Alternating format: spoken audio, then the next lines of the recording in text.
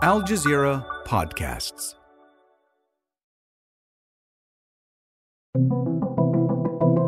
The violence did not begin on October 7th. On October 6th, Palestinians were living a reality where they faced daily structural violence and repression, including the crimes against humanity of apartheid and persecution.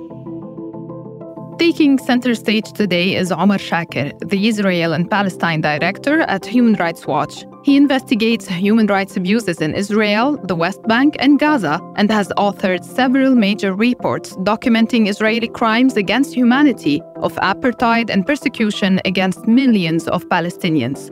In today's episode, he tells us about human rights violations and the war on Gaza and the role of Human Rights Watch in documenting them.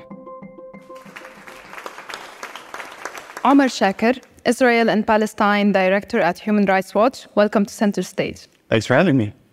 So you worked on the report that labeled Israel as an apartheid state. Shortly after, your work permit was revoked by the Israeli government. Let's go through that experience to explain to the world the apartheid. So you are the Director of Israel and Palestine at Human Rights Watch. Israel revokes your work permits, but you still cannot work in the Palestinian territories. That's correct. So my deportation was the product of a years-long effort to muzzle Human Rights Watch and human rights advocates more generally. Even before I entered Israel-Palestine, Human Rights Watch had applied for a permit to hire a foreign employee, process that's routine, should take a couple of months. It took 7 months, and they denied the organization permit to work in Israel-Palestine. At the time, they alleged that Human Rights Watch was not a legitimate human rights organization. Once the story went public, they quickly backtracked. The organization got the permit. I got a visa. I entered. The day after I arrived, back in 2017, an NGO with ties to the Israeli government sued the government, alleging that my entry violated a newly passed law that prohibits the entry of supporters of the boycott, divestment, and sanctions movement. That triggered a government investigation, and the government then ordered me to be deported in May of 2018. We fought that in the Israeli court system. We actually got an injunction that allowed me to remain until the end of proceedings. We fought it for a year and a half, and in November of 2019, the Israeli government, Supreme Court upheld the deportation order, and I was forced to leave the country. You're correct. I was forced to leave not only my coverage of Israel proper, but because Israel controls the occupied Palestinian territory, the West Bank and Gaza, it meant, in effect, I couldn't continue that part of the work as well. I actually applied for a permit to enter just the West Bank, and the Israeli government, this is after my deportation, claimed that the anti-boycott law also applied to their rule over the West Bank, even though that's in direct violation of international humanitarian law. And our access to Gaza, though, has mainly been restricted by the Israeli government. Since 2008, the Israeli government has only allowed the foreign staff of Human Rights Watch into Gaza one time, and that was on an exceptional basis in 2016, before I had joined in this role, at least. And so our access has been restricted, and that's primarily the fault of the Israeli government. It's not only against Human Rights Watch. Israel has banned independent investigators for years now. You are deported out of Israel and Palestine. How is Human Rights Watch documenting violations of human rights happening in Palestinian territories and in Israel? And now under these restrictions, and now even further with the war, what comes with it, airstrikes, cutting off communications, the siege? So let me start by saying what Palestinian human rights defenders are facing is the worst. I mean, the Israeli government has launched an all-out assault on human rights defenders. Israeli human rights defenders are accused of being traitors. There are restrictions on their funding.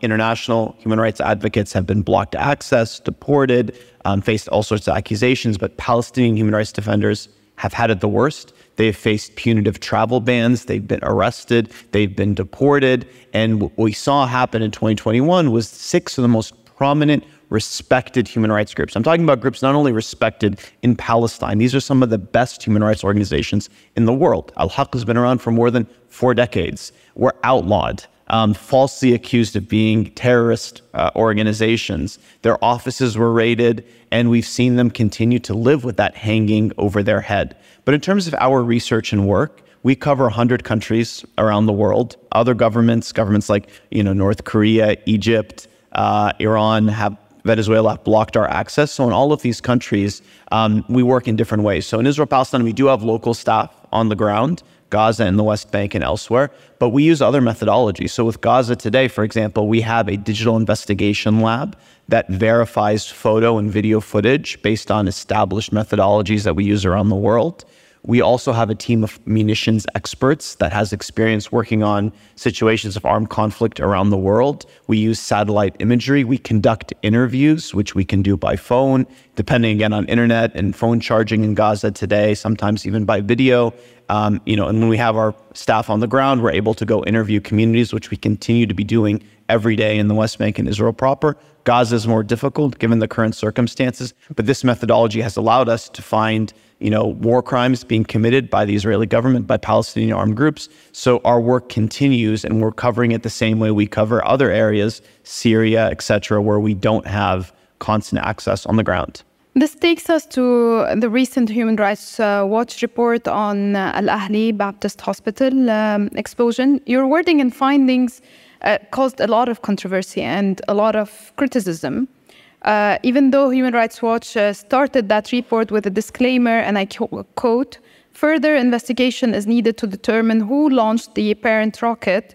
The report said, and I quote again, "The explosion at Al Ahli Hospital resulted from an apparent rocket-propelled munition, such as those commonly used by Palestinian armed groups." So we've been focusing on systematic attacks on hospitals. We've issued several reports in the last couple of months. We, early on in the fighting, acknowledged the significant effect these attacks were having on patients, on doctors, on access to health. Unprecedented assault on healthcare, mostly by, obviously, the Israeli government.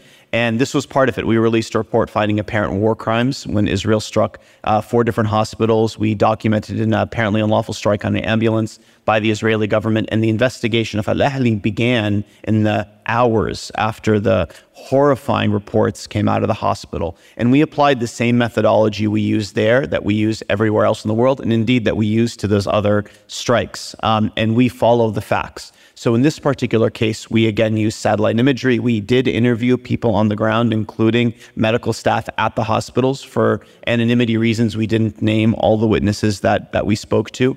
And many different variables led us to a conclusion, one that we couldn't make an authoritative determination on who fired it, but we did conclude that it was an apparent rocket-propelled munition that was used. The reason we called for further examination is ultimately we were not able to review the actual munition. We wrote to the local authorities in Gaza requesting to see the munitions. We did receive a response from Hamas, so not from the actual governing authority, but from Hamas, the political party, and they did not provide that munition. We have witnesses on the scene that saw the remnants being collected by the local authorities.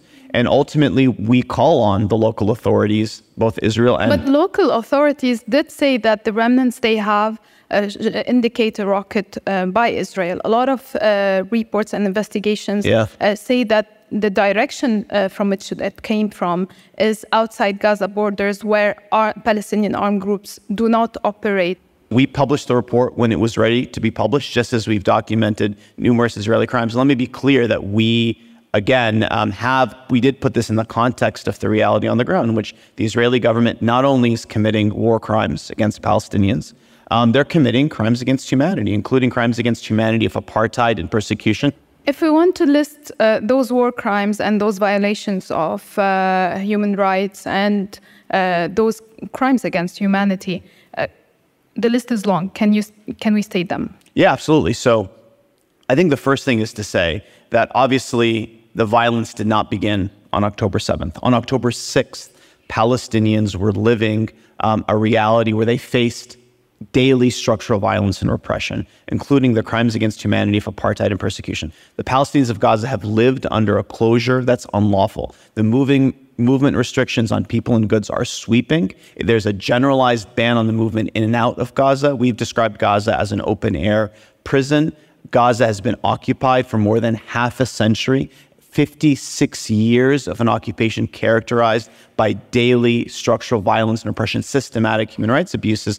And the majority of Gaza's population are actually themselves refugees who have been denied for more than 75 years their right under international law to return to the homes that they were expelled from or forced to flee in the events around the establishment of Israel proper. Since October 7th, we have documented a range of war crimes committed by the Israeli government. That includes collective punishment. So that's, in essence, cutting electricity, water, blocking all but a trickle of food, medicine, aid to the entire 2.2 million people of Gaza, half of whom are children. This is textbook collective punishment. It's a war crime. Starvation as a weapon of war is a war crime. Deliberately obstructing the entry of life-saving aid is a war crime. The Israeli government has ordered half the population of Gaza to leave their homes in North Gaza. Now they've started to do it in South Gaza. This risks forcible transfer, which is displacement, which is a war crime. The majority of Gaza's population has been forced to leave their homes. There's been widespread destruction. More than half the homes in Gaza have been destroyed or damaged. There's been relentless air campaign. Human Rights Watch has documented unlawful airstrikes, and this is not a new phenomenon. We've documented war crimes that go back years, including wiping away entire families with no apparent military target in sight, destroying, reducing to rubble, in the context of these hostilities, entire blocks. Previous hostilities, we've documented residential buildings. We've documented the use of indiscriminate white phosphorus, which causes lifelong suffering and excruciating burns. So there's quite a long list, the full menu, panoply of grave crimes, and in fact, if we add to that the dehumanizing of Palestinians, can we call it a genocide? Look, I think there's no doubt that large-scale atrocity crimes have been committed. Human Rights Watch has said this from the outset. I penned a piece, I think 2 weeks after the start on October 7th, warning of the rhetoric of the Israeli government that in essence was holding the entire civilian population of Gaza responsible for the acts. And I should say again, the acts of October 7th included war crimes. That includes deliberately killing civilians, taking civilians as hostages. But that cannot justify, this kind of collective punishment. This is also a question I have. Israel and the world powers supporting it are justifying the killing of almost, now we're at 20,000 Palestinian civilians in Gaza. Before the 7th of October this year was the deadliest for Palestinians killed by Israel.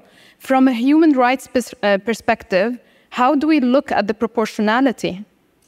Look, proportionality is a legal assessment that you don't make of a campaign writ large. You look at it strike by strike. But there are some basic truths that we need to lay out, right? Atrocities committed by one party does not justify committing atrocities against the other party. It's the basic rule. International humanitarian law is not a deal between fighters. It's a deal with humanity. So the people who carried out October 7th, they involve the commission of grave crimes. Those people should be held to account for their actions. But what we're seeing in Gaza is not that. We're seeing, frankly, as the Israeli human rights group at Selam put, a policy of revenge, a policy that has sought to hold the entire population of Gaza responsible for those acts. The answer for all grave crimes must be accountability. We're here precisely because of years of impunity for grave abuses, including Israel's apartheid against Palestinians. And we've issued the warning. Other human rights groups have said the same thing, that it is precisely the years of the international community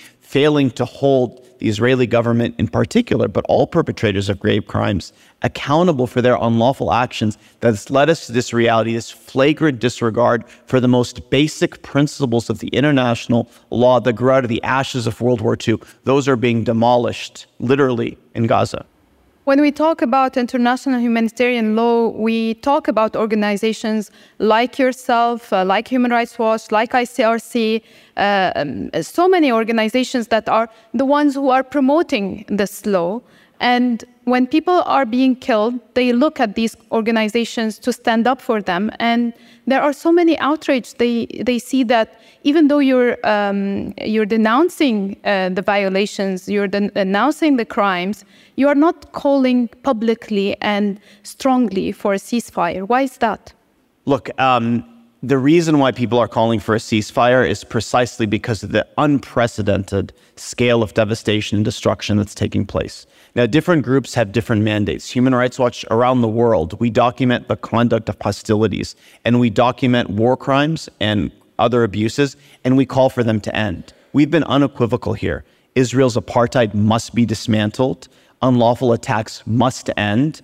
Aid must be allowed in for the population. We've been unequivocal that apartheid itself, must be fully dismantled. The right of refugees to return to their homes must be honored. Settlements must be dismantled. We make those calls precisely because they're rooted in our documentation of abuses and, in turn, our calls to end grave abuses of human rights. A call for a ceasefire is a call to make a determination on whether or not hostilities or war continue. Other groups have done so, clearly. But for Human Rights Watch, our mandate and focus is on ending serious abuse and holding perpetrators to account, including at the International Criminal Court. We've called for an arms embargo. And critically, we've called for states around the world to end all forms of complicity in these grave abuses, including provision of arms, business arrangements that make one complicit in apartheid, in war crimes. What about the targeting of journalists? This is the highest rate of killing journalists that ever happened. It went beyond a record of Vietnam War or World War II. Where is the accountability actually? I am so devastated by the killings of journalists. I mean, these are our folks that we work with, that we know personally. We documented the deliberate targeting of journalists in Lebanon, where we did a full investigation and showed this was a likely deliberate attack by the Israeli government. It is horrifying. We have not seen journalists killed at this scale, according to the Committee to Protect Journalists. And we've been unequivocal and clear. This must end. And those who carried out those killings, those who ordered them, those who pushed the trigger, they must be held to account, including at the International Criminal Court. Ultimately, we're in a situation today where the very basic principles of international law are being flagrantly disregarded. And if the world allows this to continue without consequences, this will affect far more than the civilians who live in Israel-Palestine. It'll undermine the protection of civilians everywhere around the world. We have a critical test. Humanity has failed, but it's not over. We still have millions of Palestinians whose lives hang in the balance. We must do more. All of us must do more to end it. Omar Shakir, Director of Human Rights Watch in Israel and Palestine, thank you very much. Thank you.